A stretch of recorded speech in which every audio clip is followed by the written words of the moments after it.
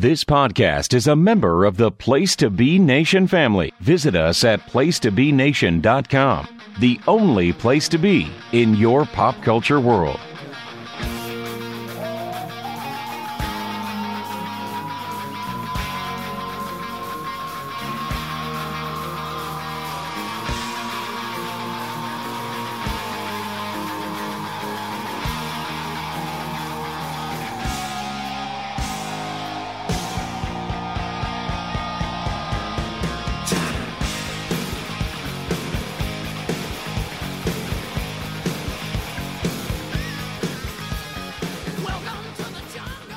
Place to Be Nation, welcome to episode number 31 of Chicken Salad. My name's Ben Locke, and let me bring in my two co-hosts.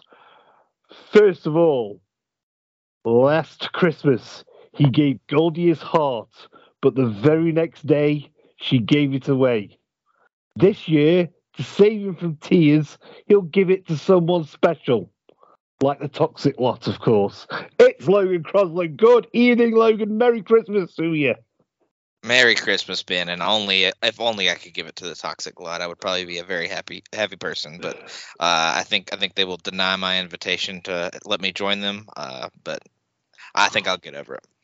Oh, I mean, that's a Christmas party that would be tremendous. I would very much like to see photos of that. Mm-hmm. I'd like to be in the little Toxic Lounge that they have in the NXT arena. I would live that up. It would be awesome. The Toxic Lot have a Toxic Lounge? They do. They do have a Toxic. Oh, what a treat! It's got couches and love seats and everything. Love seat, amazing. Oh wow. see, who says NXT's, rubbish? I mean, that's just, what more do you need? Just 2 hours of that'll do. Exactly. Get the girl with the bottom in there, and then that's a party. The girl with the bottom. I didn't know her name. Maybe you should learn it. Well, maybe I should. Right. As for my other co-host, he doesn't want a lot for Christmas. There is just one thing he needs. He doesn't care about the presents underneath the Christmas tree. He just wants him on his own, more than you will ever know. Just make his wish come true. All he wants for Christmas is Drew. It's Callum McDougall. Merry Christmas and good evening to you, Callum. Thank you. I literally changed one word. That's all I did. That was wonderful. Thank you very much. Yes, good evening. Merry Christmas, one and all. That was what an intro that is. And I just want to say that there's two things I want. Obviously, the one is Drew, so you got that one. But also the new. The new album from Logan and the Toxic Lot. I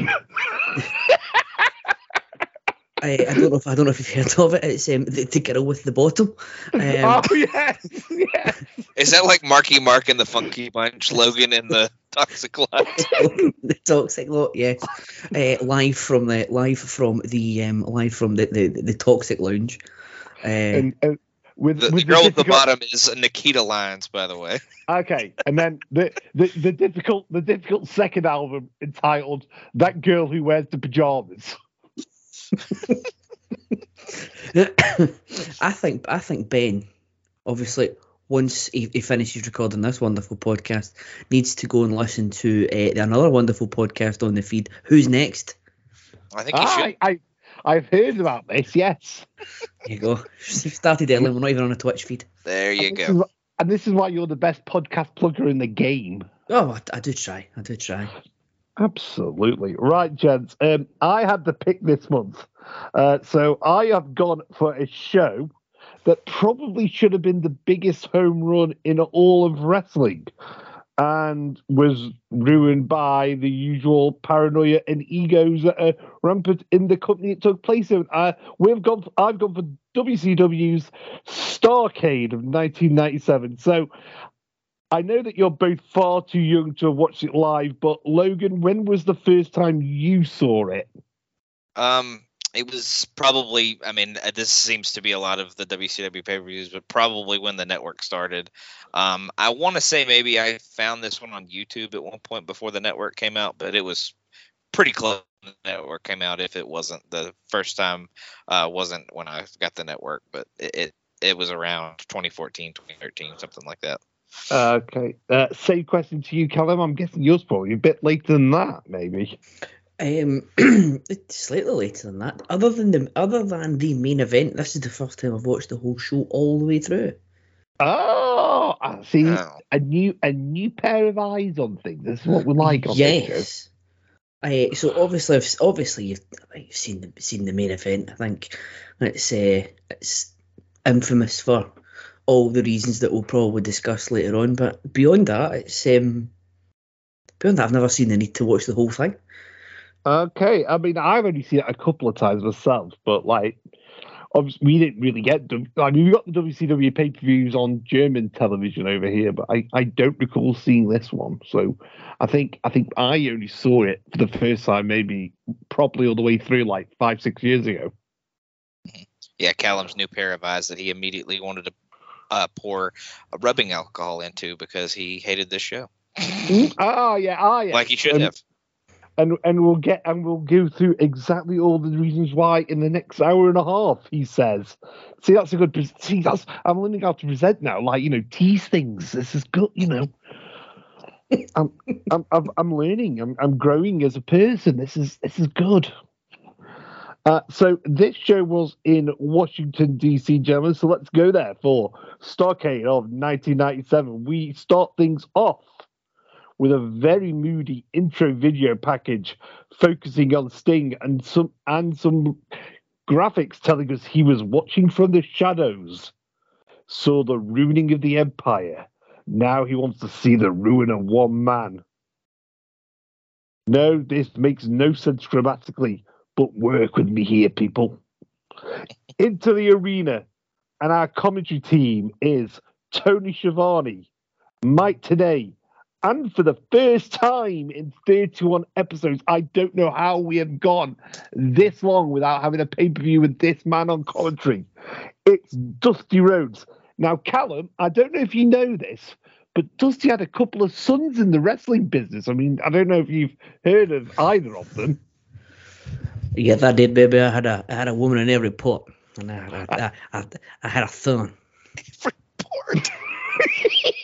So one of them was a young chap named Cody, who apparently he might have created one company and doing quite well in another, and then never heard them. Yeah, I've never heard of him. Never heard of him either. And then his other son was a young man named Dustin Rhodes. He's had quite the storied career. He played Goldust in the WWF, WWE, and when he was in WCW, he was known as... Well, they call him the Natural. Natural as can be. They call him the Natural. It comes naturally. He's the son of a son and son of a gun. The horse does a rodeo bulldog. He's the natural one. He certainly is. There's an early Christmas treat for you, ladies and gentlemen. Welcome. And also, I mean, Logan has obviously been on this journey a lot longer than you, Callum. I don't know how we have gone this long without having the great man on commentary. I mean, it's very, very, very, very, very strange because the man is he's up there with the greats on commentary with such insight, classic insight as he's got a bicycle, how he's and many on this show need more Dusty. And for that very reason that Callum's mentioned, we have a very special bonus award for this evening. We will be having our favourite Dusty Road line of the night, so that is coming up. I'm sure we've all picked out a few bits on when we're doing our reviews during the matches. Looking forward to that. Tony does welcome us and talks about how to reduce the controversy of the main event. All the names of the rest were put in a hat and a name was drawn. Remember, gents, there is going to be no controversy in the main event. It is going to be clean as a whistle. No controversy. Tony also mentions all the WCW wrestlers in attendance. They've all got their best threads on, and you can see them throughout the crowd, and you'll see them throughout the night. We get our first great Dustyism of the evening as he compares Hogan and Sting to two cowboys in a western at a bar. Tony also casually mentions that Kevin Nash is not going to be there tonight and won't be facing the Giant. So that's your semi-main event of this show already gone. We then head to the ring for our opening contest, which is for the Cruiserweight Championship, and it is between Eddie Guerrero and Dean Malenko. I shall go to Callum first. Now, this match, Callum, these two guys could have a good match in their sleep, but I don't know about you. I was slightly disappointed. I don't know what it was. It was just a bit off this evening. Yes, I couldn't agree more. The one note I've got, and I've not got many notes for this match because I thought it was fine for what these two guys can do. Now, these two guys having a fine match relative to what they can put on is better than a lot of guys can put on. It was a good way to start the show, but yeah, not the best they've ever had. There was a couple of moments that I thought were really nice. Dean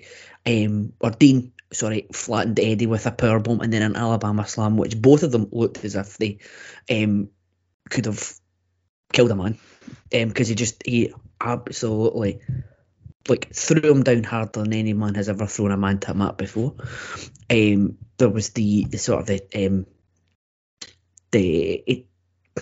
how was the way to describe it? Like the stun gun on the back of the neck, but Eddie was on the outside, so he dropped down to the floor. That was kind of sick. But yeah, it's when you think of what these two guys have done before, not up to their very, admittedly, very, very lofty standards. Absolutely, Logan. I mean, said all that, I really did like the end. I wouldn't even say it was a sequence. It was literally the drop kick to the knee followed straight into the frog splash. Eddie, that absolutely vicious with that drop kick at the end. Mm-hmm. Yeah, I actually kind of disagree with you guys. I thought it was really good. I thought both guys brought a lot of energy, a lot of aggressiveness in this one. I thought they came out real aggressive, kind of cut a rapid pace, a lot of sick moves. I don't know if the mat or the ring was put together differently tonight, but it just sounded like it had an extra little snap. There were a lot of gross power bombs that were hit. I think Kyle mentioned one of them, and then that Alabama slam he hit was pretty gross sounding too. So the mat was extra bouncy or whatever make that sound. But I thought everything Dean did had a lot of snap to it, and he had a lot of intensity throughout this one. I thought Eddie would play the heel really well. He used anything he really seemed to do at the beginning of the match was either a cheap shot or he kind of had to cheat to get Dean on the ground or Dean out of the ring or whatever. But I thought this one was really energetic. Eddie does some good leg work. He puts Dean's leg in between the post and the steps and delivers a big kick to it. I thought that was a good spot as well. But there was a German suplex at one point that got reversed and it got turned into a backbreaker. I thought that was really awesome. But the drop kick to the knee was a good way to finish, followed by this frog splash. I thought that was a really cool setup and kind of unique. But yeah, I really enjoyed it and went 3.5 on it. Now, I know. Well, okay. So now having just heard what I've just said, I said it was, good but not great, and I was a little disappointed. I've still got 3.25 on it, Logan. So I'm right with you. So, but I was also, I don't know if I was just expecting this all-time great opener. That's probably where I'm coming from. Callum, what was your rating? I didn't get your rating, mate. Well, I went 3 on it as well. Oh, so you see, so we're all in reasonable distance. It's just me and Callum are just expecting more. I was in a really good mood before that match, I guess. I don't know. And I'll also say this might be an unpopular opinion. This little run of Eddie's if you coupled this with the Mysterio stuff for the for the Mysterio series, this is probably my favorite version of Eddie these 3-4 months. The vicious gringo killer. I absolutely love this. Even more than Lie, Cheat, and Steal, I would say. Mm-hmm. Good stuff. After the match, Scott Hall comes out to fill some time by completing the survey and letting everybody know that Kevin Nash is not here tonight. This is idiotic decision number 1 of the evening. As if Nash has got jobberitis of the knee or a heart attack, then Hall should have stepped in for the match with the Giant. Instead, he just gooses around for a bit and reminds everybody he's got the title shot at Super Bowl. He lets the crowd know again that Nash is not there, and he wants a ref to come out and declare the Giant the winner. But the Giant comes out and says he will get Nash eventually, which results in Hall getting press slammed, then into a jackknife. Now, Callum, I don't know about you, but wouldn't it be nice if we had, let's just say, if we had Kevin Nash on the line to explain to us exactly why he wasn't here tonight? Wouldn't that be a marvelous thing to happen? I think it would be. I think we all deserve answers, and if you can get Kevin Nash on this show to explain to us what happened, that would be wonderful. I don't know. I mean, is Kevin there? I don't know. I mean, I was getting a massage. What can I say? I didn't have time to go to the show. It wasn't in my contract. I had wrestled enough dates at this point, and I didn't feel like wrestling the Giant that night. Well, I mean, if I was, but the fans deserve an answer, Kevin. This is just disgraceful. I mean, it's not like somebody from the NWO to skip a show. Fuck the fans. Not my contract. I go by the contract. If I get paid, cool. If I get paid extra, cool. I'll be there. But they weren't willing to play, so I wasn't willing to play. Well, there you go. I mean, I asked for an answer, Callum, and go straight to the source. I say. But I watched a bit of the Kevin Nash podcast on, like, a clip for the Kevin Nash podcast the other day. Which is anything I've watched on it always seems really good. But he said the one time that he locked up with Hogan. This is very on point for this one. He locked up with Hogan, and it was a bit stiff for old Terry that more than he liked. And he goes, "Whoa, slow down, buddy. We've already got their money." Fair enough. You get. Go on, Kev. What were you going to say? No, I said you get it. Thank you, Kevin, for coming on. We appreciate you spending your time, and we'll send that $500 over to you straight away. Okay. I'll be expecting it in the mail days. Oh, don't worry, we've got bank transfer now. It's all ModCons. Don't worry. Back to the ring, gentlemen, and after Scott Hall has been scraped off the floor, we have got our next match, which is a 6-man tag pitting the NWO versus WCW. Representing WCW are the World Tag Team Champion, the Steiner Brothers, and they're taking on, the Steiner Brothers and Ray Traylor, apologies, and they are taking on the team of Scott Norton, Vincent, and Conan. However, we find out Conan isn't there tonight. He's not there due to his wife giving birth in Mexico, and there are no flights to get him there on time. Now, Logan, putting our highway to the Impact Zone hats on for a second. This match might be the greatest upgrade in wrestling history, because we go from a match where Conan is potentially tagging with Vincent, for God's sake, and they replace Conan with the Macho Man, Randy Savage. Yeah, but hell of an upgrade, and something must have been in the water. I think they said Dingo's wife had just given birth too, so that's wild that two people on the same roster's wife gave birth that close together. That's wild. February must have been a great time in WCW. That's all I'm saying. Whole lot of shagging happening at Super Bro. Oh, there's an image for you all, ladies and gentlemen. Those Rowdy Piper Hulk Hogan matches really got people jazzed up. I will stick to Logan talking about the match. Now, it's I think it's a pretty damn basic 6-man tag, but I'm just gonna throw out my booking thing. That first bit with Scott Steiner and Randy Savage. Now, there's a match between two men in there, Pete, and a promo battle I would love to have seen. Oh, absolutely. And my first note is actually goddamn Liz, because she came out and she looked fucking amazing. So NWO Liz is more attractive than any other version of Liz.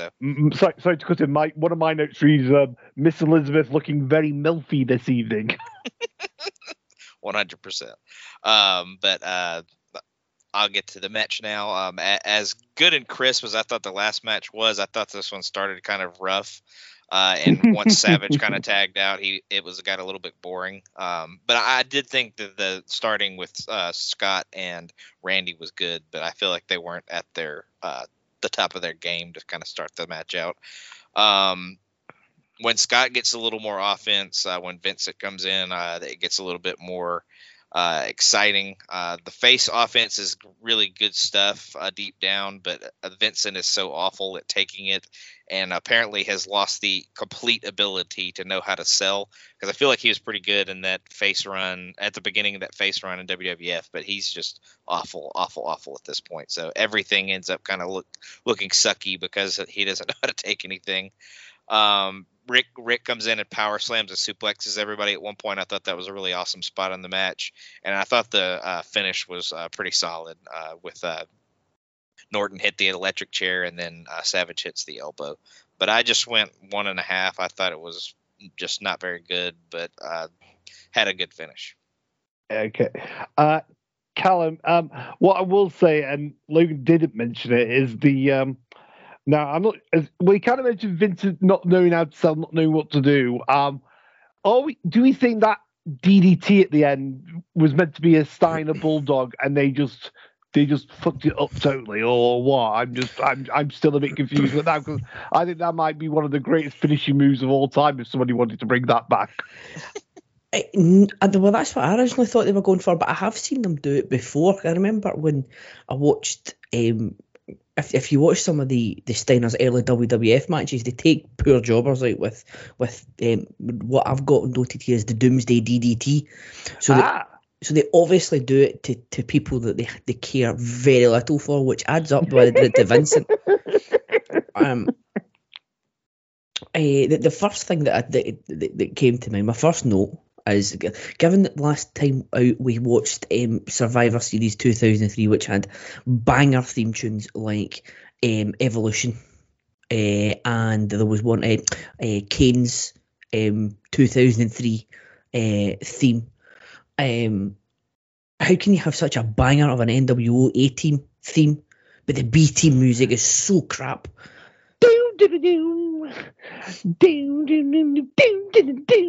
How can you not like that? Oh, it's fine once, but then you have to eat it 3-4 times a show. But yeah, I mean, this match. Yes, I agree with you that Randy Savage is an upgrade from Conan. I think even 2004 TNA Randy Savage is probably an upgrade to 1998 Conan. I don't know, that one match. but I thought Randy Savage destroyed his knee at Halloween Havoc. I thought he was out. I thought after the Halloween Havoc knee injury, or was that the year after? When was Age in the Cage? I thought that was Havoc 97. Havoc 97. No, Havoc 97 was the DDP match. So it was the year before, wasn't it? 96. Was it 96? Maybe. Yeah, because I'm sure I'm sure it's the GD. I'm sure 97 is the DDP trilogy. Because in my head, the timeline is he blows out his knee jumping for the top of that cage, and that's him out, and then he comes back all roided up. But obviously not, because he's here. So my timeline's obviously completely. My timeline must be completely off. I do feel it's very, very harsh he's been lumbered with this match. And if you look at what Savage and Scott Hall have done in the biggest night in the history of our sport, such a waste. But yes, my last 2 points that I pointed out, I've not got very many notes on the match. I saw a sign, trailer will job for food, which I think is very harsh considering Vincent's in the match. And talking of 1997 Miss Elizabeth, have you ever seen her and Jocelyn from Schitt's Creek in the same room at the same time? Can't say I have. Just saying. So, but the crowd did love the finish. I've got a note on that as well. That's the one thing I've got about the wrestling, is the crowd loves a Savage elbow. They do. Right, so I've had a look. So yes, it's Savage versus DDP in the Las Vegas death match at Halloween Havoc.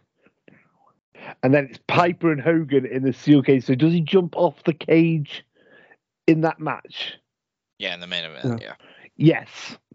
That's right. Yeah, and then he's out officially from April 98, if I remember right, because he has the match with Sting on pay-per-view. So and then right. Very quickly after that.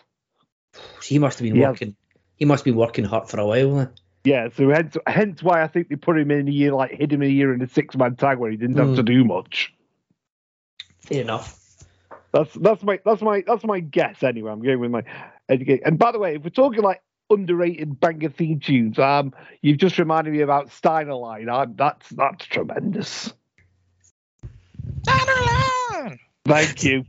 See, I've got here noted Steinerized. Is it Steiner Line? I thought it was Steinerized. No, it's Steiner Line, isn't it? Is it Steiner Line? Because they had Steiner Line. Right. Well, I know. I know the name of the move. I just always thought they were you were getting Steinerized. Oh, there you go. You learned something new every day. See, I told you this podcast is an education. It certainly is. Before our next match, we go to Mean Gene, who gives us a hotline plug now.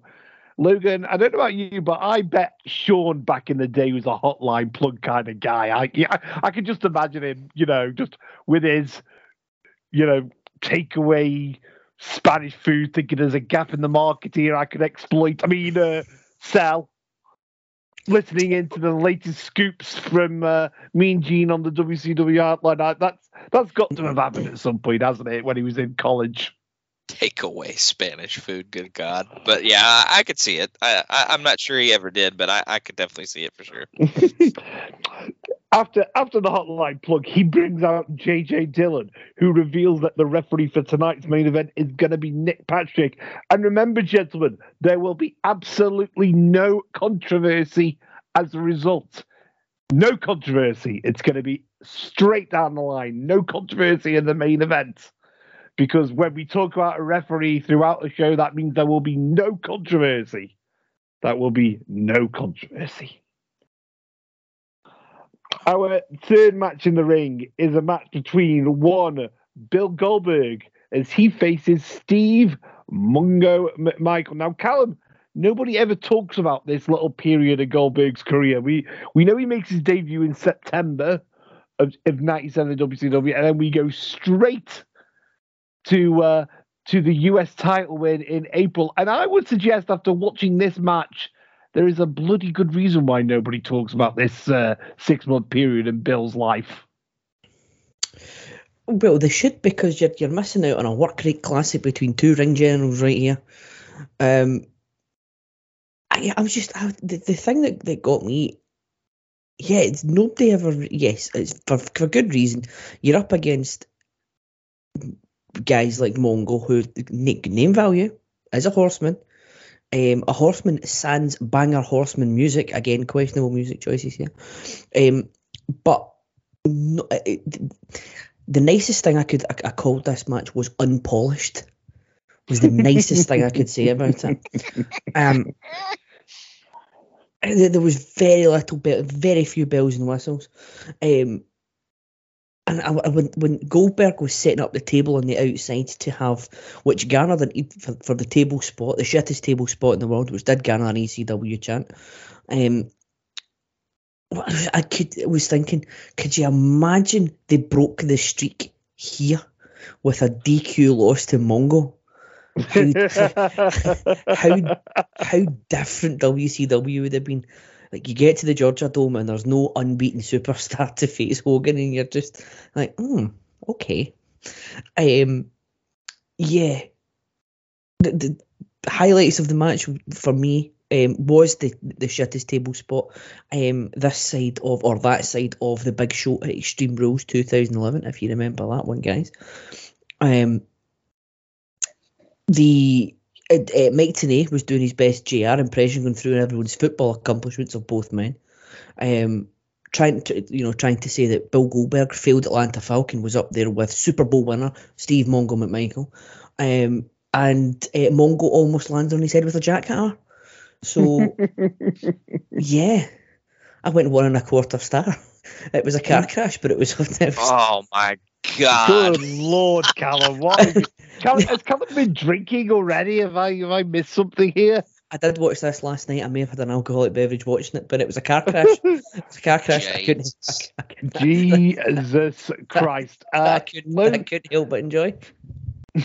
Now, Logan, as our resident American on this program, can you just help me out with something? Is there a particularly big rivalry between Texas and Georgia? Because Dusty Rhodes mentions it about 2 or 3 times, so I thought I would ask before I went to the Google machine to have a look.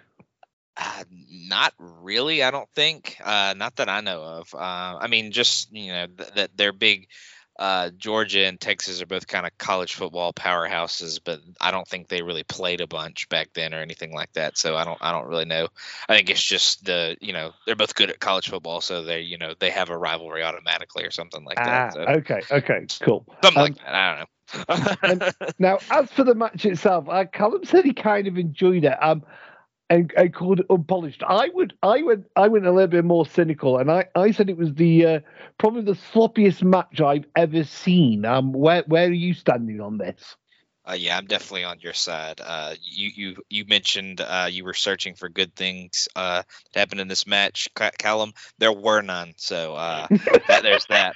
I know Mongo had been in the business for about a year or so, but putting him in there while he's still green as grass with another person who just debuted and is also green as grass, probably not a good idea. This match is awful. There's no psychology at all, which is not surprising, I know, but how no one got hurt in this one, I will never, ever know, because there's so many spots where somebody almost lands on their head. Something just doesn't go the same way or the right way. It's just not good at all. It's a miracle that Goldberg gets as far as he does in the next 6 or so months, but just not good stuff. I went dud. I went dud too. I likened it. I likened it to when you're playing a wrestling game on your computer, on your PlayStation or your Xbox, and you don't know yet how to do any of the actual holds. All you know how to do is punch and kick. Mm-hmm. Mm-hmm. And this was basically what this match was like. It was just punches and kicks, and then Bill tries to put on a leg scissors, and that's kind of a wrestling hold. That'll do. There was literally that, the worst table spot in history, and the jackhammer. They were the only wrestling moves in this match, as far as I could see. Oh, and the spear. 4 things you could kind of say were wrestling bits. Not even holds in the case of a table spot. And he probably almost killed him in about half of those. So I would. You say that as if it's a bad thing, where you do punch, kick, and then have a couple of big moves at the end. Can I draw your attention to the fact that Mortal Kombat has sold 73 million copies?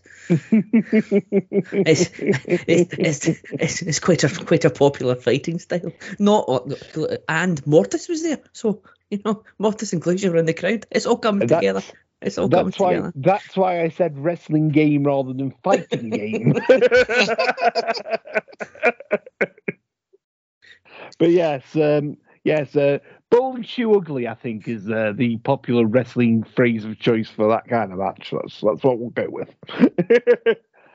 Our next match pits Raven against Chris Benoit, but Raven comes out first and says, much like our friend Kevin Nash, he's not wrestling tonight due to his contract demands.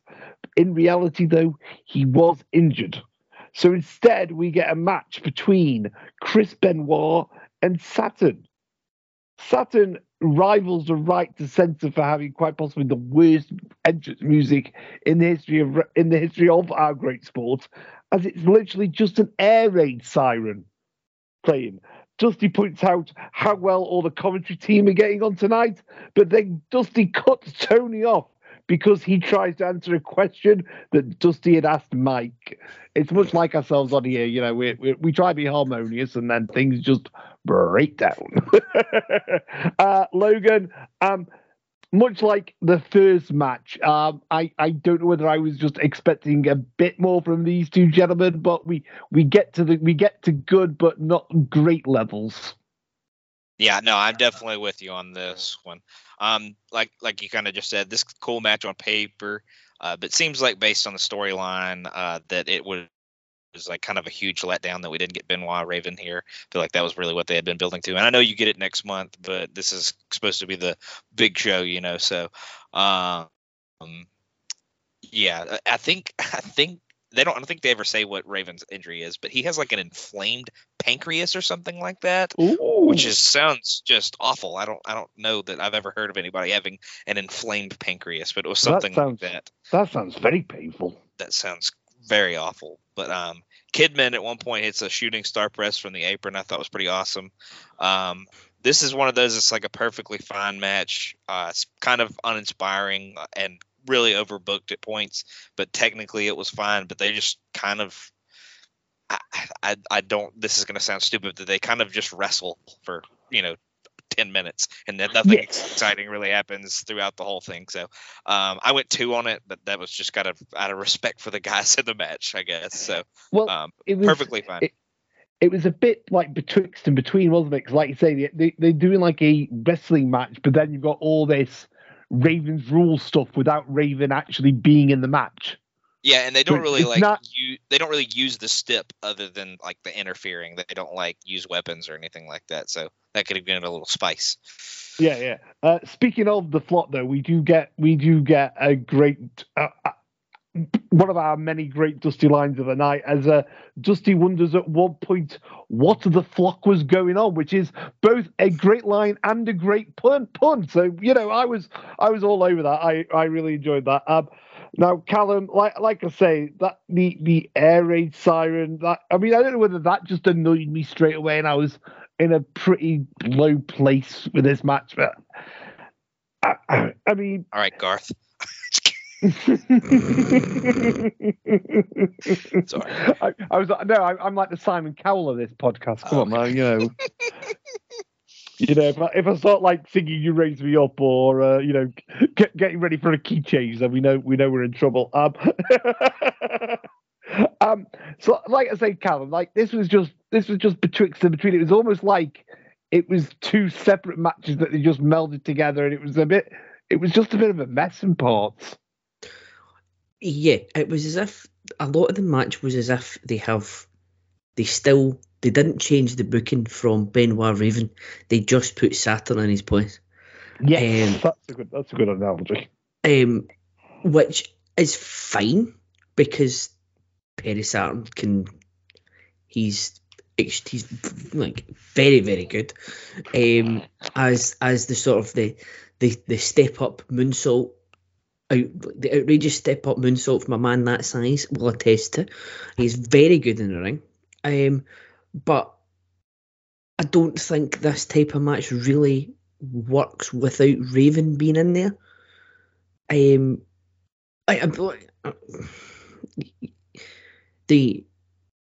had all the Raven bells and whistles in amongst what should have been a very good match between Benoit and Saturn, and like Kidman's interference, very, very good. Heroin addict Kidman, I've got here. Heroin addict Kidman, good times.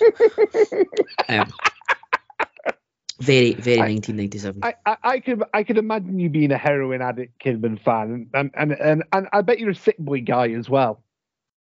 Well, was it Sick Boy? It was Sick Boy that did like the springboard from the rail outside. Because I can't imagine it was Scotty Riggs that did that. But yeah, it was very, very strange. A couple of things that I've got noted down here is how eerie some of the things with Benoit was. Like the promo at the start, when I rest in reason. When I move in passion, and I'm passionate about nothing more than inflicting pain. Okay. And then Mike Tenay saying you need to put him away or he'll snap and get back to you. And I never say die attitude from Benoit. All of these things look very, very suspect in hindsight. Mike Tenay commenting that the wrestlers paid their own airfare to come to Starrcade. That doesn't show their commitment to the cause, Mike. That shows that you're just a shit employer. Does that mean like when with the commentators like Bobby Heenan, were they all with the fans and the wrestlers in the airport? Because the fans always stood to Bobby in the airport. I remember that. They do, but this time they were. They paid for their own, so they might have sprung extra to go to the lounge or something. I don't know. The biggest takeaway from this match is Greg Valentine still worked for WCW in 1997. He sure did. Yeah, the match itself was perfectly fine between two ring generals, as you would expect. It was fun. The breaking down of the whole thing was fun, with Benoit fighting off all the interference before he get finally. And nothing says more that this match was never changed, with the fact that the finish was the even flow DDT. Yes. So that is just, to me, that just puts obviously Raven was going to get involved at some point, but the finish was the even flow after all the interference. The Rings of Saturn at the end was just because it was Saturn that was in the match, as opposed to anything else. So I've gone 2.5. It was perfectly fine. I've got a smidge above. I've gone 2 3/4. Speaking of Benoit, though, I have made the note after the admittedly very impressive diving headbutt, which that was a genuine 3/4 of the way across the ring. I know in commentary that line said quite a lot, but this time it genuinely was 3/4 across the ring. I thought, that'll be another move on Benoit's head and neck. I'm sure nothing bad will happen in later years as a result of all this. Well, I've got a note about that as well, because it shows you in slow motion after the match, and he lands temple first onto the man's shoulder with no effort whatsoever to soften the blow. He didn't put his hands down to soften the landing. He just goes temple first into one of the hardest parts of that man's body. Well, like I say, nothing bad or eerie will happen as a result of all this. Everybody will live happily ever after. Where's Capel when I need him to ask him what Benoit really did? That's all I'll say. I mean, what did he really do? Exactly. Right, gentlemen, at this point, before we get to our final four matches, I think we should take a break. So, for Callum McDougall and Logan Crosland, Logan, I didn't even get your name right now. Let me put my teeth back in. For Callum McDougall and Logan Crosland, my name's Ben Locke, and we will see you on the other side.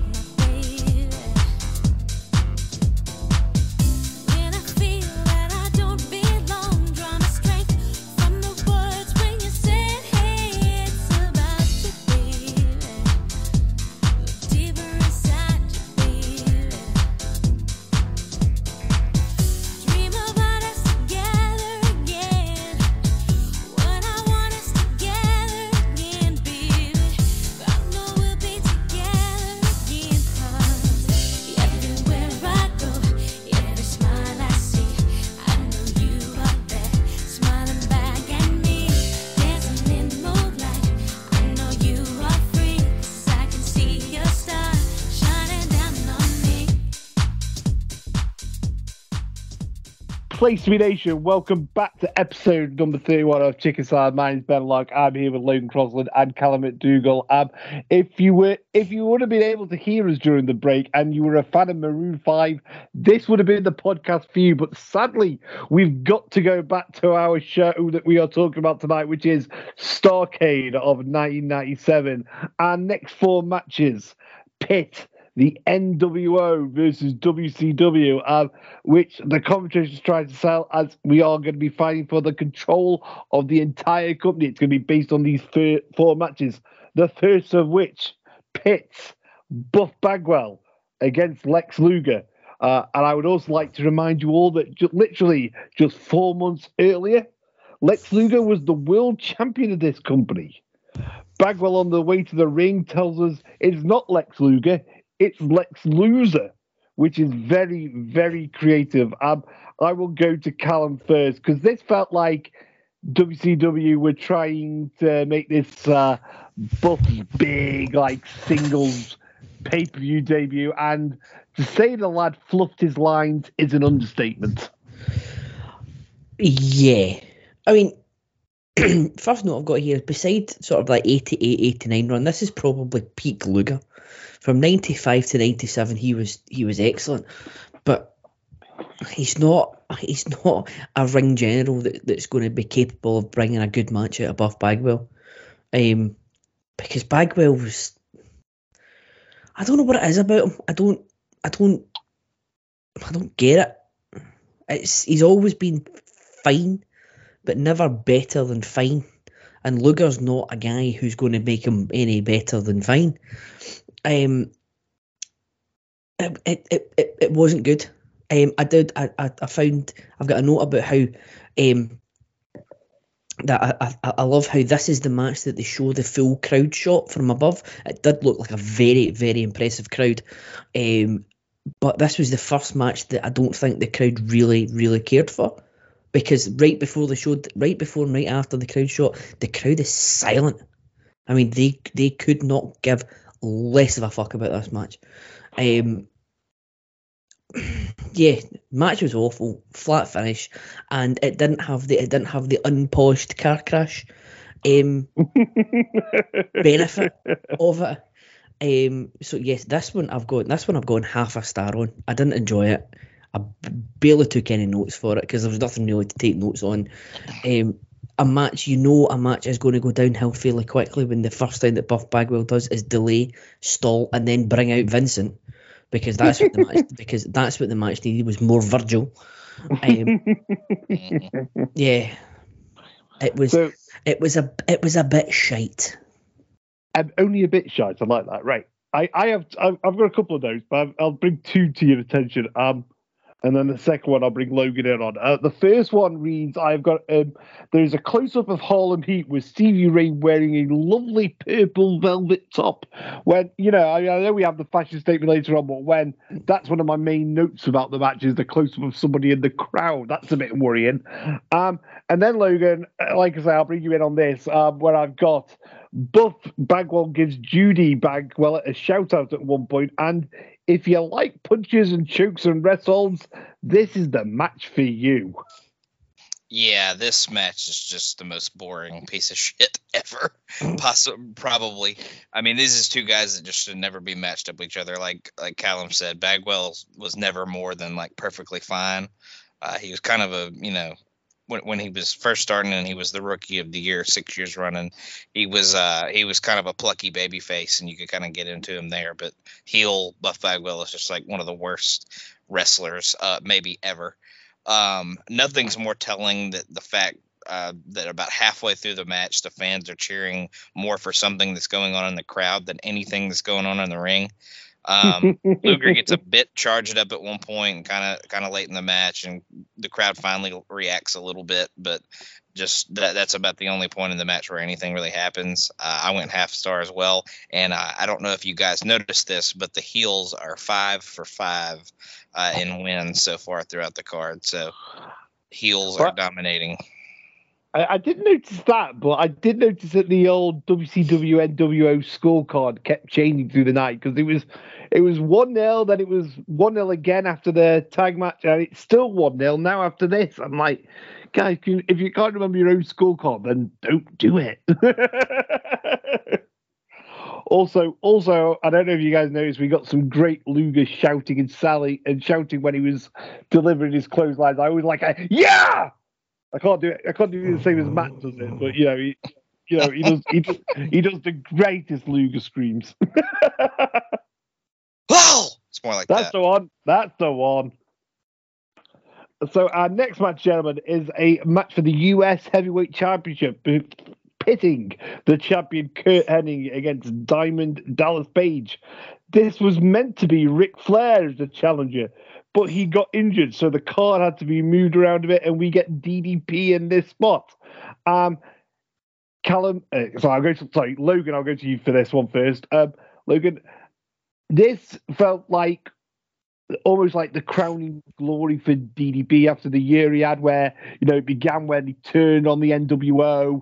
You had the trilogy with Savage, and this was like the big crowning moment for that. And we talked about a guy fluffing his lines in the last match. DDP, basically 1997, he pretty much owned in WCW. Mm-hmm. Yeah, this was definitely DDP's year, and this was a good way to kind of cap it off with him winning the U.S. title. But I thought this was a perfect matchup of guys. Kind of DDP's energy and power really meshes well with the fact that Hennig oversells pretty much everything that's done to him. But I thought that made them for a pretty good matchup. Hennig works the forever taped ribs of DDP at one point.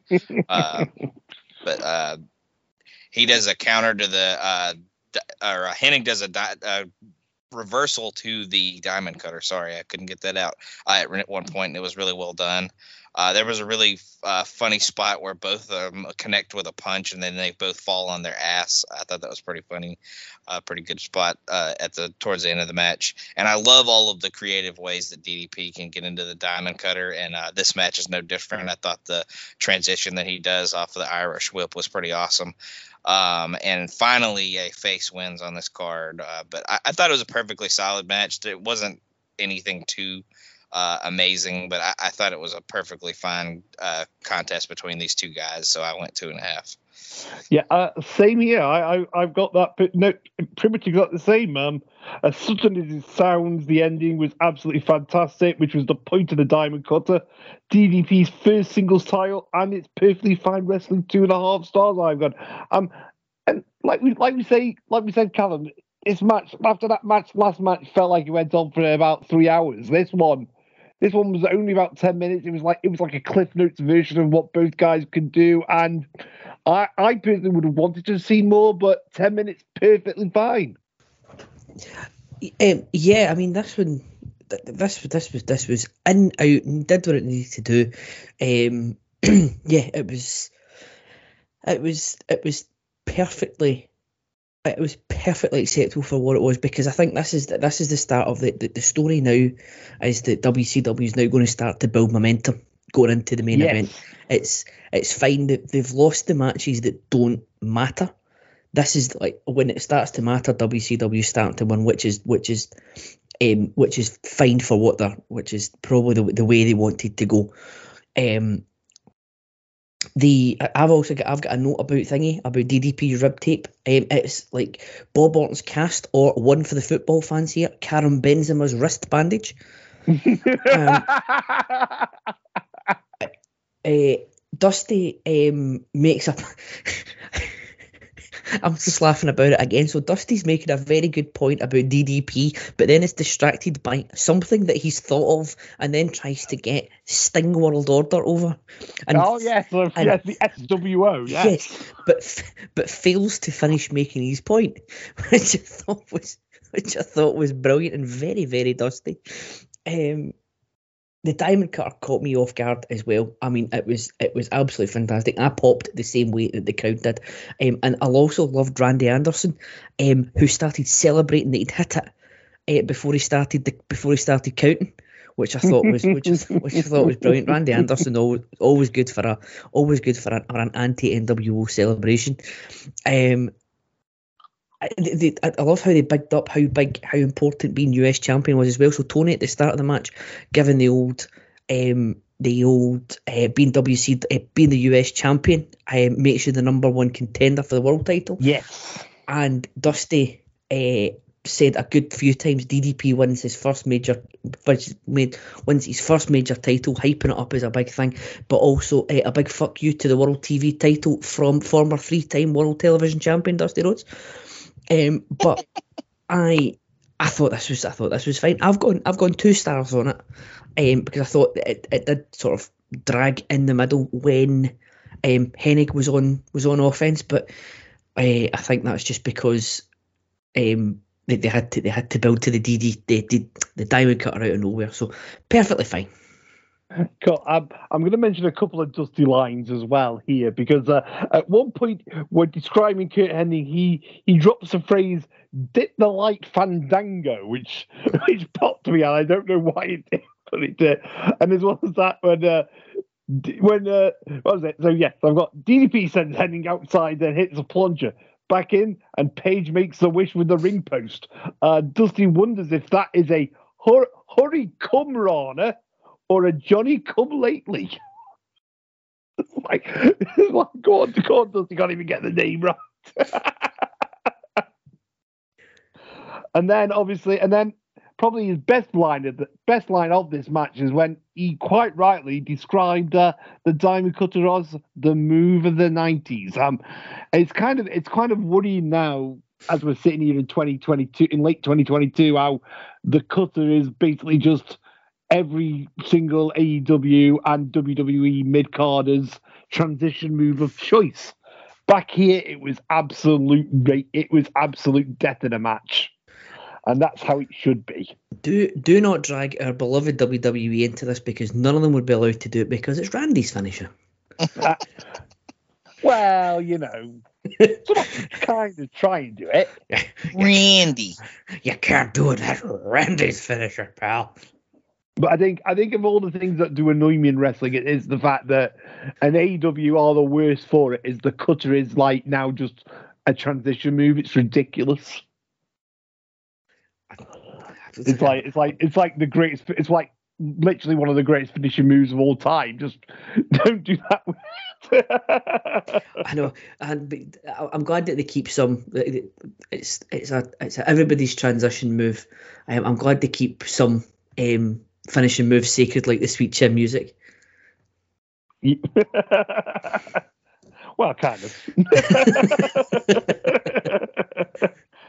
Right, gents, our next match is a match for the control of WCW Monday Nitro, pitting Eric Bischoff against Larry Zbyszko. But for this match, gentlemen, we have a special guest referee, who is Bret Hart, who has just signed with WCW, having left the WWF the month before. But Bret comes down to the ring in his own clothes. He could have at least put a referee shirt on to join, to feel part of the crew. That would have been nice. With Eric Bischoff is Scott Hall. He's with Bischoff because Tony mentions that if Larry wins, as well as WCW keeping control of Nitro, Zbyszko also gets Scott Hall in a match that's sold out if he wins. Larry is wearing a very sparkly jacket to the ring, as I instantly regret, Callum, not having Matt on this podcast to be a guest, so I could get Larry Zbyszko's opinion on the clothes that he's wearing tonight. As for the match, it's a wrestler versus a non-wrestler, and not a particularly good non-wrestler to begin with. So again, it was punches and kicks, and more karate kicks than anything, I thought. I mean, yeah, you're working around. You're having to work around Bischoff's limitations. Understandably so, because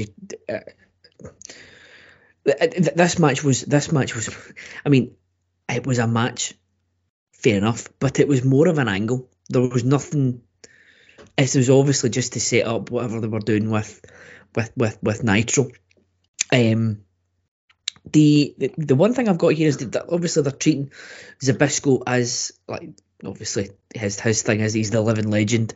But at this point in time, he's 46 years of age, which is the same age that Shelton Benjamin is now. He is so to put this in perspective, Larry Zbyszko's 46, so is Shelton Benjamin. Bobby Lashley's 45, Rey Mysterio is 47, and the strangest one of all, R-Truth is 50. that shocked me more than anything else. Bret Hart's got the look on his face already of fuck this company. He does not want to be there one bit. Scott Hall, my note about Scott Hall is it must be other than what a waste, is it must be a burden to Scott Hall to be immediately the coolest man in the room anytime you walk into a room. But I don't know how to rate this one. There wasn't much to it. It did what it needed to do. As I say, it was more of an angle than anything else. So I will defer my rating till I hear what everyone else has done. I'm going to cop out of it. Are you doing that thing again? Okay. I'm doing that thing again, yeah. Absolutely. I will say I did like the rope-a-dope thing in the corner. That spot was very good. Dusty called that out straight away. Now Logan, what I will say, we're bigging up the commentators tonight quite a bit, but I don't know if you felt the same as me, but they so annoyed me with all the Bret Hart, is NWO already because he tried to actually apply some rules to a wrestling match. Yeah. They were super obnoxious in this match and the next match, honestly. They were trying to put over how important the show is and how important the events of tonight are, but it just got obnoxious in this one and the next one. But Larry is a hell of a candidate to pick to defend the honor of Nitro for WCW. Also amazing how Larry hasn't aged through all the pods that I do that he is involved in. He looks exactly the same in all three. There were lots of stalling and karate in quotes to start things. That's what I said. Larry eventually gets pissed and kind of goes after Eric after all of the karate shenanigans. And then he goes for every submission possible to get Eric to tap, but everyone seems to be a chokehold, and Bret makes him break it. And then the one that he locks in on his legs, he crossed to the rope, so no tap there. Larry yelling at Bret makes me happy. Anytime Larry yells at somebody, it makes me think of Matt. It makes me think of all the hilarity of the hilarity of Highway and 7 Months of Danger and all that. Bischoff's I put quote unquote strikes leave something to be desired when he has him in the corner. Doesn't connect with most of them, but I was gonna say, excuse me, Logan. Some of them did graze Larry. There could have been some damage. He should have stuck with the kicks because his punches were less than stellar, I'll say. And then I love when they put the steel plate in the little kick pad, and as soon as he lifts his leg to swing it at Larry's head, it flies out into the crowd. So it's not even in it when it connects. So, but what a mess of an ending, just all the disqualification and stuff, or whatever the decision that they ended up giving this one. But for my love of Larry, I gave it 1, but other than that, it's just a complete disaster. I've gone half. Understandable. Callum, come on. You've got to declare now. Right, so what I'll do is I will go a half as well, only because talking about Bischoff's strikes, I'm giving a half of basically for Eric Bischoff once saying on his podcast when talking about this match that he couldn't properly do his karate onto Larry Zbyszko because he was so proficient he could kill him or something along those lines. He was so confident in his karate ability that he thought he could actually do proper damage to the man. So yes, half. Is there any? Go ahead. Sorry. I was going to say half a star for his hubris and his karate skills. Go on, Is Is there any more full of shit person in the history of planet Earth than Derek Bischoff? We are getting to the second part of that in a second, so hold that thought. But I'm going to say no, but I fucking love it. Is he more of a karate champion than Ernest Miller was? Because Ernest Miller managed it 3 times. And what did Bischoff get to? Do you reckon 4 or 5? I think he's admitted that Ernest Miller is probably the only person that could reach his level of karateism. So, yeah. Karateism.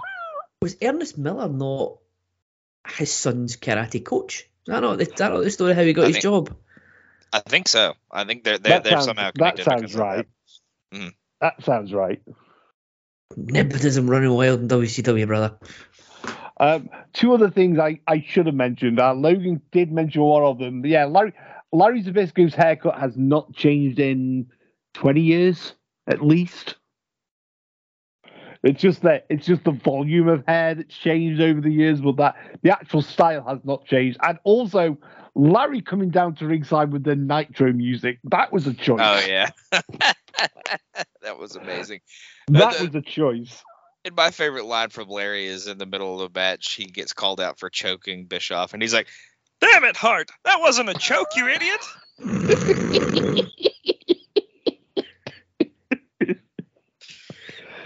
God bless you, Larry. God bless you. That was our semi-main event for the evening. The main event tonight is for the World Heavyweight Championship, which is Hulk Hogan defending against Sting. This is Sting's first match for 18 months, so there has been a lot of build-up for this match. So what really should have happened here is Sting should have semi-squashed Hulk in about 5 minutes, ending the reign of terror of the NWO after the said 18 months. But what we actually got was, well, you'll find out. Now, Logan, the big thing with this match is Hulk and Eric Bischoff apparently saw Sting and thought he was out of shape, which, like I say, when you've been out the ring for 16 to 18 months, guess what? You're not going to be in the best shape.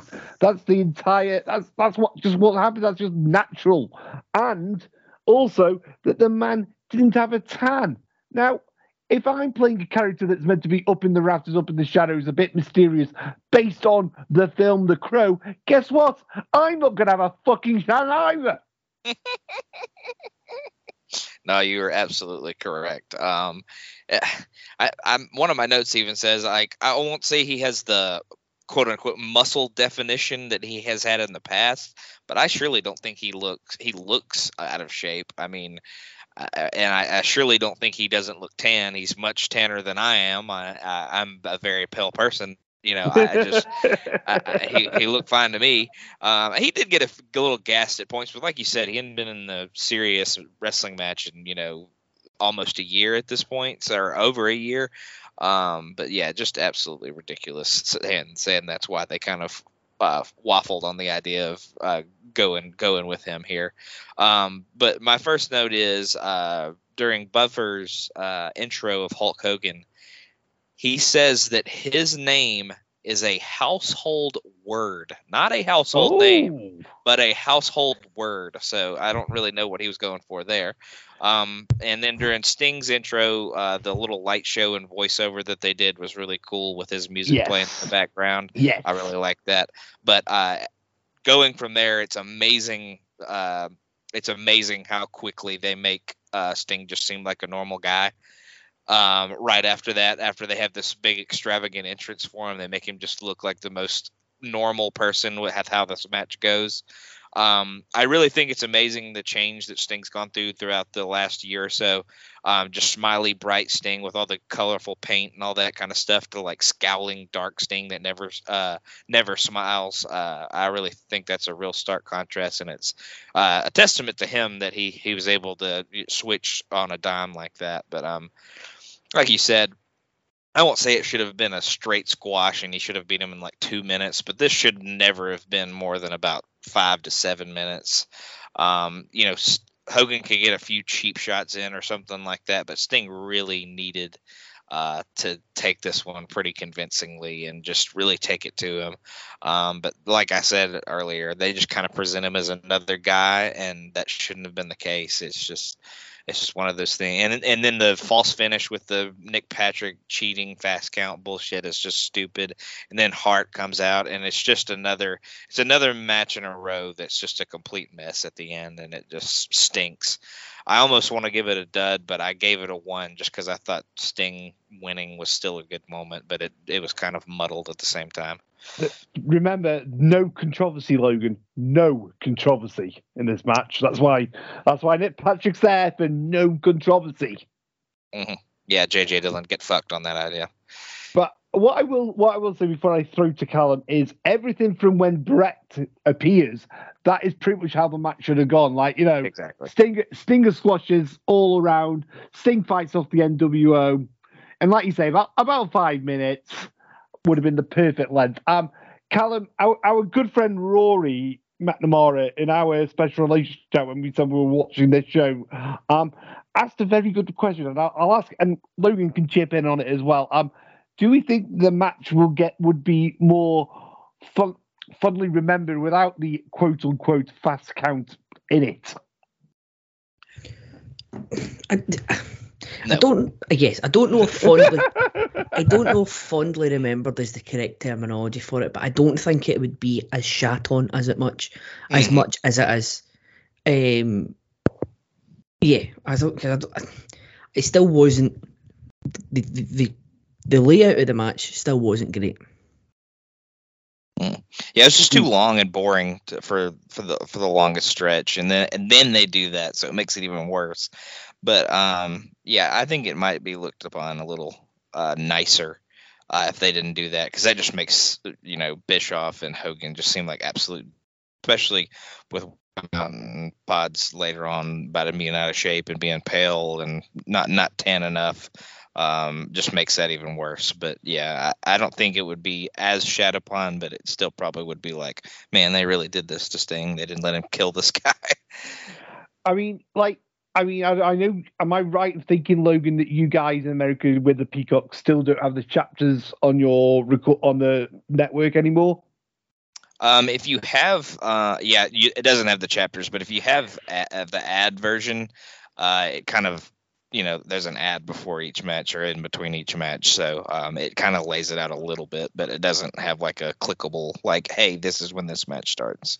The only reason I mentioned that is because we talk about the match length, and the chapter for this match is about 22 minutes. So the match itself is still 15 minutes long, even with admittedly the cool Sting entrance and all the post-match gaga. That's the reason I want to mention it. Callum, I'll also throw to you. We have in a few podcasts we've done together on Chicken Salad mentioned about Dropkick cast. Sting, not the first one, but there was a couple of drop kicks in there that he could be a contender for Dropkick cast. I thought that, and when that's one of the highlights of the match, I'm stretching for things. 5 stars, nice dropkick. I'd go more 4. 5 stars. It was in the Tokyo Dome. Wasn't quite Bob Holly level, so exactly. Yes, there wasn't much to this match. I don't have many notes on the match itself because, as you say, it's a bit plodding. It's a bit long for what it needed to be. But I was also at the time trying to remember what my justification was for having the match the way it was, and I think I can remember it now. Now, before I go into that, before you indulge me in that one, the thing that I thought of, so the very start of the video package and then Sting's entrance, it's not stuff that WCW are really renowned for, but I thought the presentation for this was excellent. It's matches like this is why you have Michael Buffer as well. Big match feel, and he just brings a slightly extra gravitas to it. Now, I totally agree with you that in the way that it was, after the night has progressed the way it has, the match should have been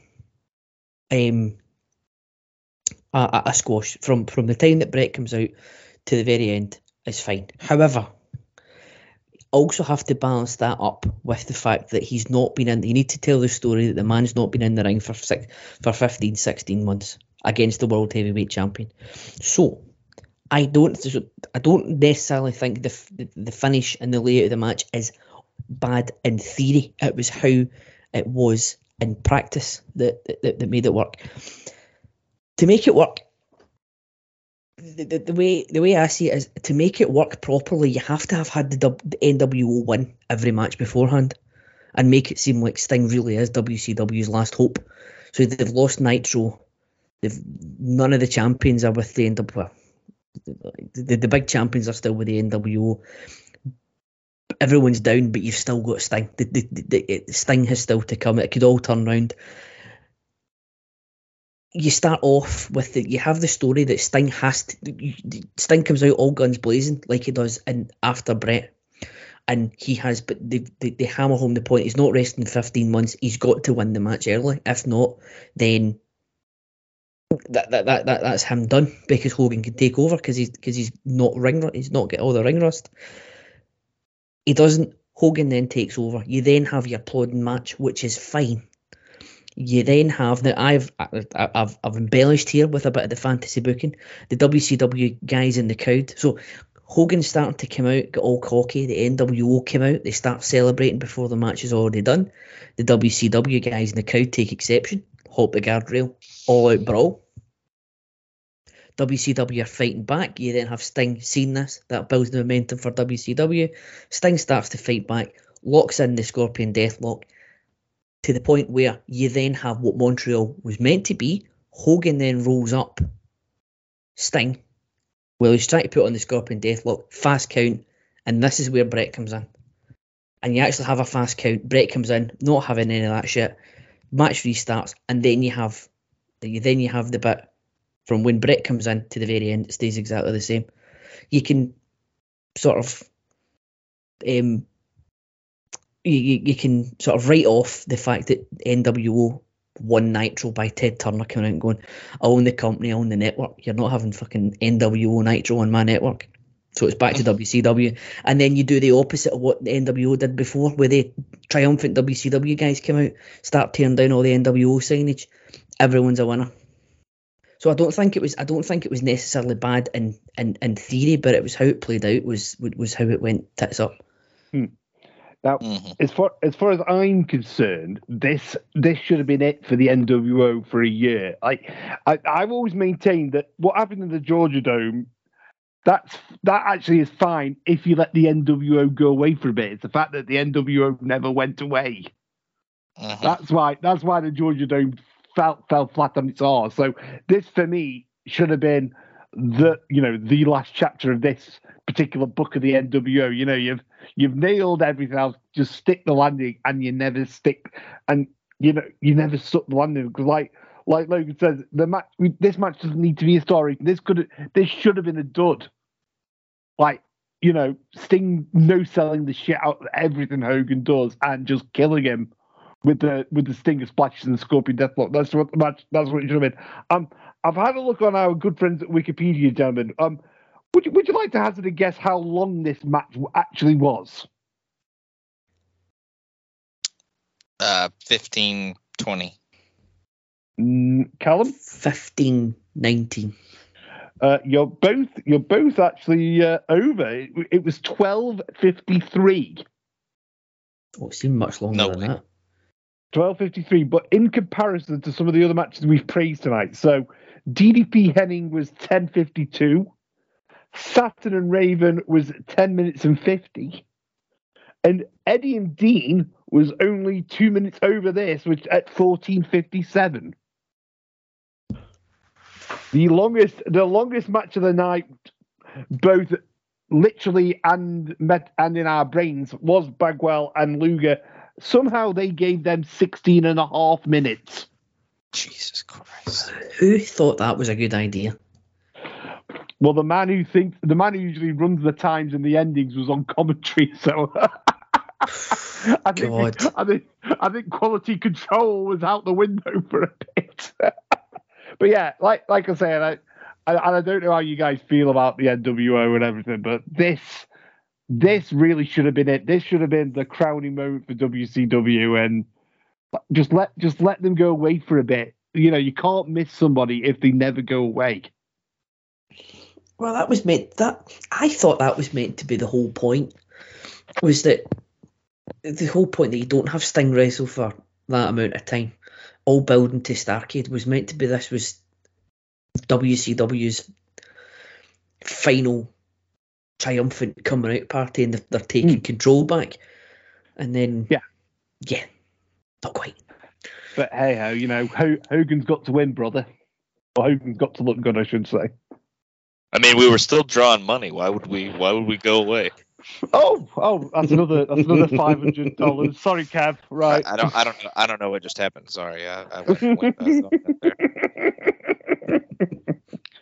All right, gentlemen, that is the end of this show, but it's not the end of our show because we've got some awards to give out. So first of all, I'll go to Callum. Best match of the night. I would have to say it has to be Eddie versus Dean. Excellent. Logan? Eddie Dean, without a doubt. Excellent. And I will make that a clean sweep for Eddie and Dean. Stick with Logan. Worst match? Goldberg and McMichael, even though Sting and Hogan would probably have won it on any other night. I've gone for Goldberg and Mungo, but I have made a note of that might be the worst match ratings wise, but I if I never have to see Bagwell Luger again, I will die a happy man. Mm-hmm. Callum? I went Bagwell Luger was the worst match. That's absolute. I really can't argue with that. Sticking with Callum, most surprising match of the night. Remember, most surprising can be surprisingly good or surprisingly bad.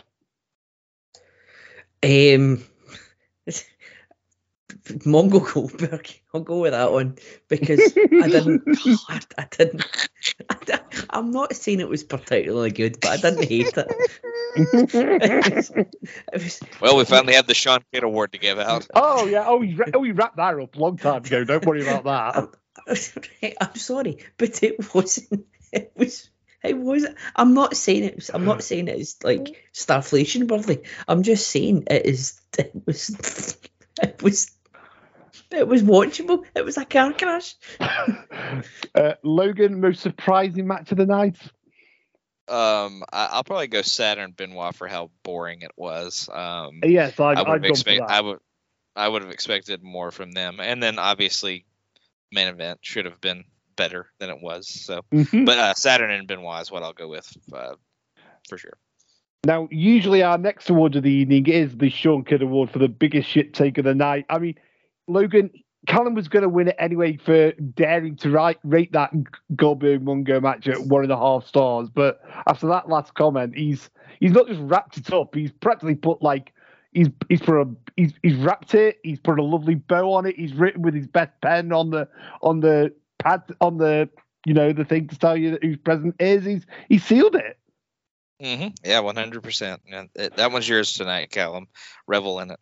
That's fine. I'll own it. I'll own it. I should give Callum the chance to actually try and nominate somebody else. I mean, it's not going to work, but he can at least nominate.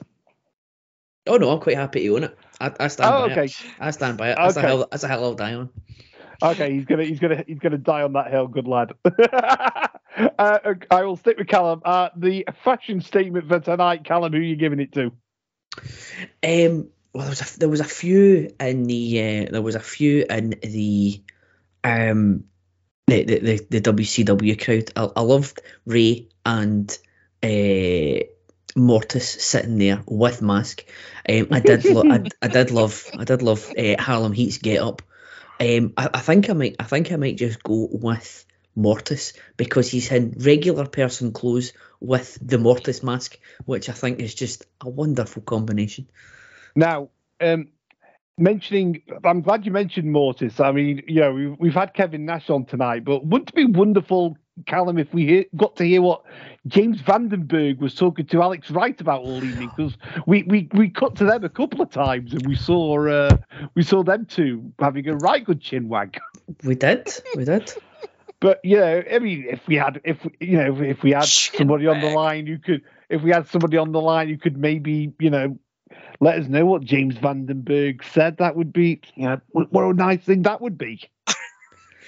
Hey, Alex, I think you should eventually go by Berlin and slick your hair back and put on some weird sunglasses. Thank you, James. Logan. And Mortis was just sitting there saying, who better than Mortis? Who better than Morris? Nobody. Logan, your fashion statement of the evening. I'm going to have to go with Dusty. He had a nice, Western black shirt on with his bolo tie, so I'm going to go with that one. I've got two, so I've mentioned them both as we go, but yeah, Larry's sparkly jacket, that was a winner, and Stevie Ray's lovely purple velvet top he decided to have on that was very, very tight fitting, but are you going to tell him that it doesn't really fit him? I'm not. And as I said at the beginning of the show, we've got a bonus award for tonight, which is your Dusty Rhodes commentary line of the night. Logan, is there any particular great Dusty-isms that you picked up on? I'm definitely gonna have to go with Hurricane Rana or Johnny Come Lately. I really, that one really caught my ear, and I really enjoyed and laughed about that one for a few minutes. So I'll go with that one. Callum, anything that tickled your fancy? Yes, but other than the Hurricane Rana, there was, as I mentioned, the Sting World Order where he distracts himself, and in the first match after the sort of the reverse stun gun type thing, he goes, "That'll make your back crack and your liver quiver."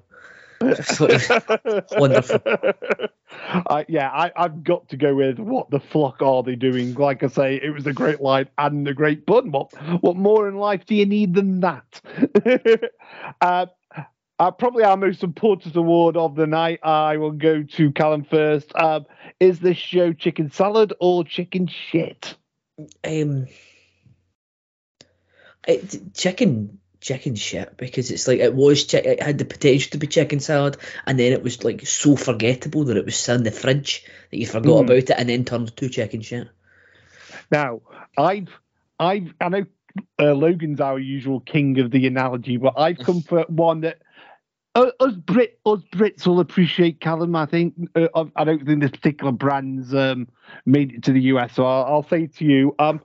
This show should have been the best, most satisfying salad of your life. Like getting a salad from the harvester and they've just put a fresh load of the red sauce on, so you can pour that all over. But it ended up just being absolutely terrible chicken shit. Logan, what say you? Yeah, I don't have a really creative analogy, but it's definitely chicken shit.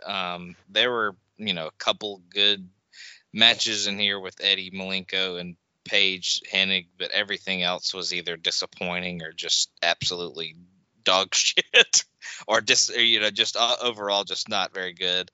But yeah, just not a very good show, and it's more of a disappointing show. And it's one of those that'll just it's not as bad as a boring show, but it's somewhere in the middle between that and just like a comically bad show. It's so disappointing. It may be more of the boring shows that we've done in the past, but just not very good at all. What makes it worse is this was again, to go back to a football analogy. This was a tap in.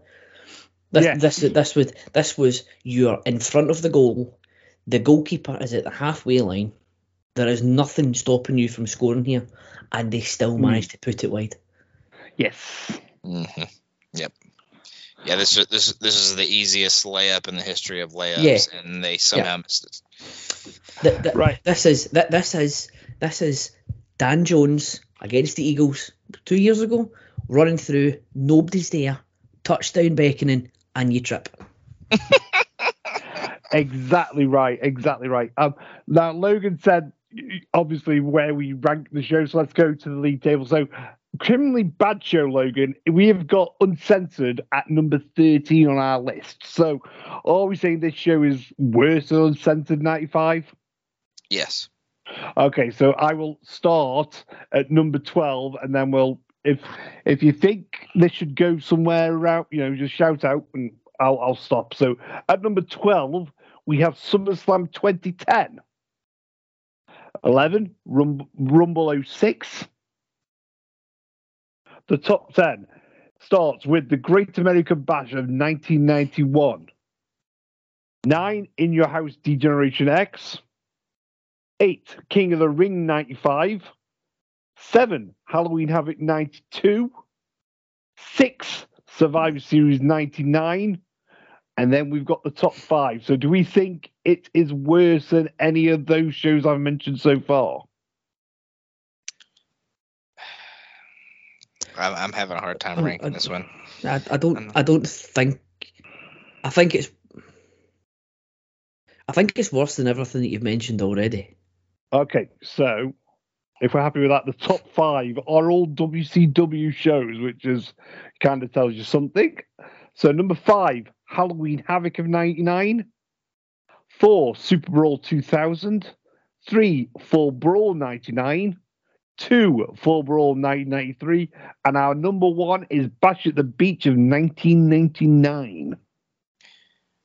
Just try to see. I'm trying to remember what was on Super Brawl 2000.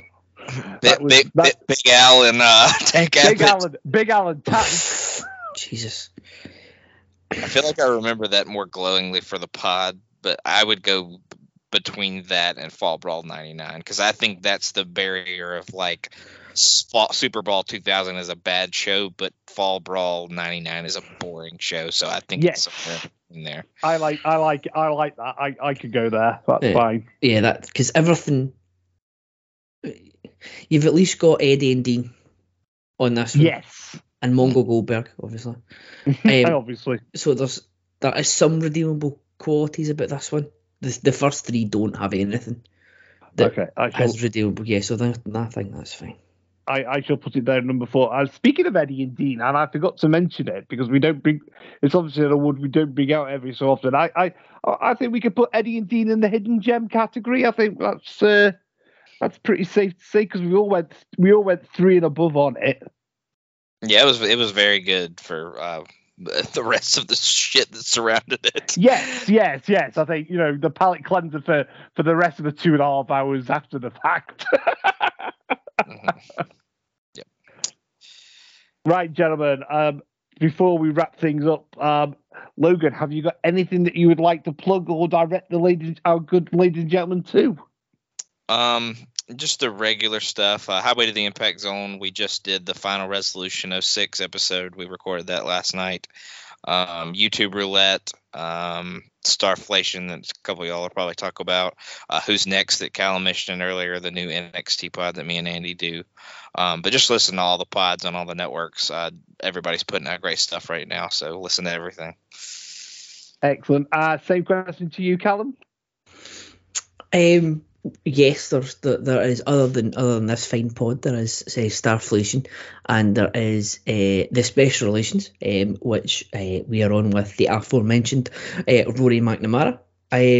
And please give a follow to all the live streaming services, twitch.tv/PlaceToBeNation, youtube.com/@PlaceToBeNation, all one word, facebook.com/PTBN Live, and Twitter still hanging in there at PTBN YouTube.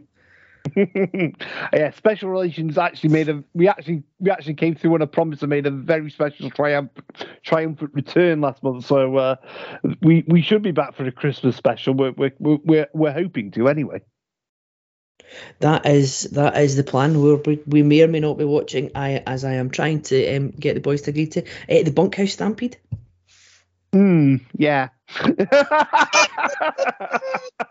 I mean, somehow Rory managed to get us to watch WrestleMania 12 last year, so you might succeed. I don't know. You will take some convincing, but I'm working on it. Yeah. Which has to tie everything back to this show has another, but has a Larry Zbyszko match on it. All Oh, ties in. wow. All ties in. Oh, well, I'm sold. For the Western States Heritage Championship. Yeah, so I think I'm on. I think the only pods I'm on now are I'm on with with the chaps here. So I think all my pods have been mentioned. nobody wants to record with me anymore. So, but yeah, great pods out there from everybody. So please listen in. That's what I would say. Remember, guys, in a world where you can be anything you want to be kind. Thank you so much for listening to Chicken Salad this month. We wish you all a very Merry Christmas, and we will see you next month in 2023. Just a perfect day. Drink sangria in the park, and then later when it gets dark, we go home.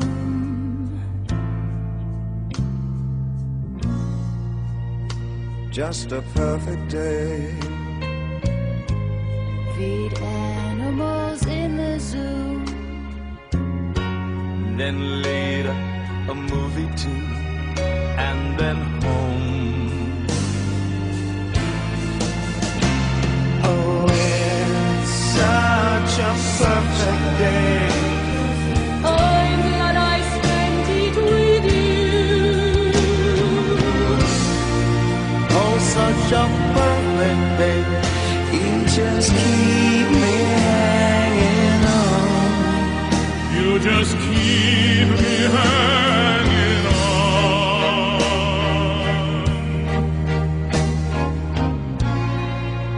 Just a perfect day. Problems all left alone. Weekenders on our own. It's such fun.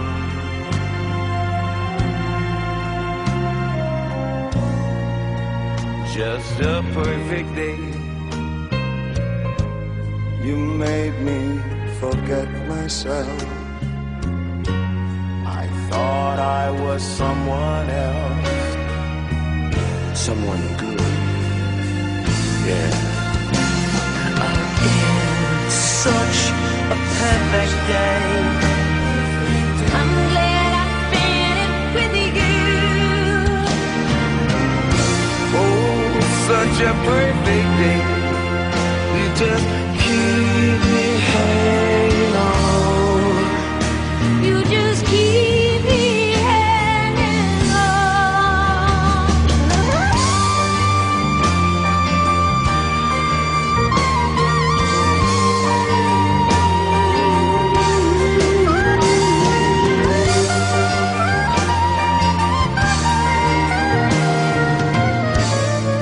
You're going to read just what you sow.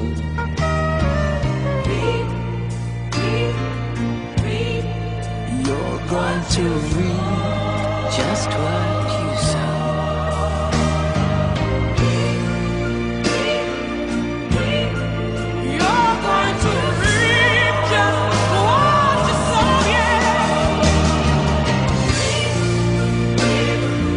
Oh, you're gonna read just what you sow.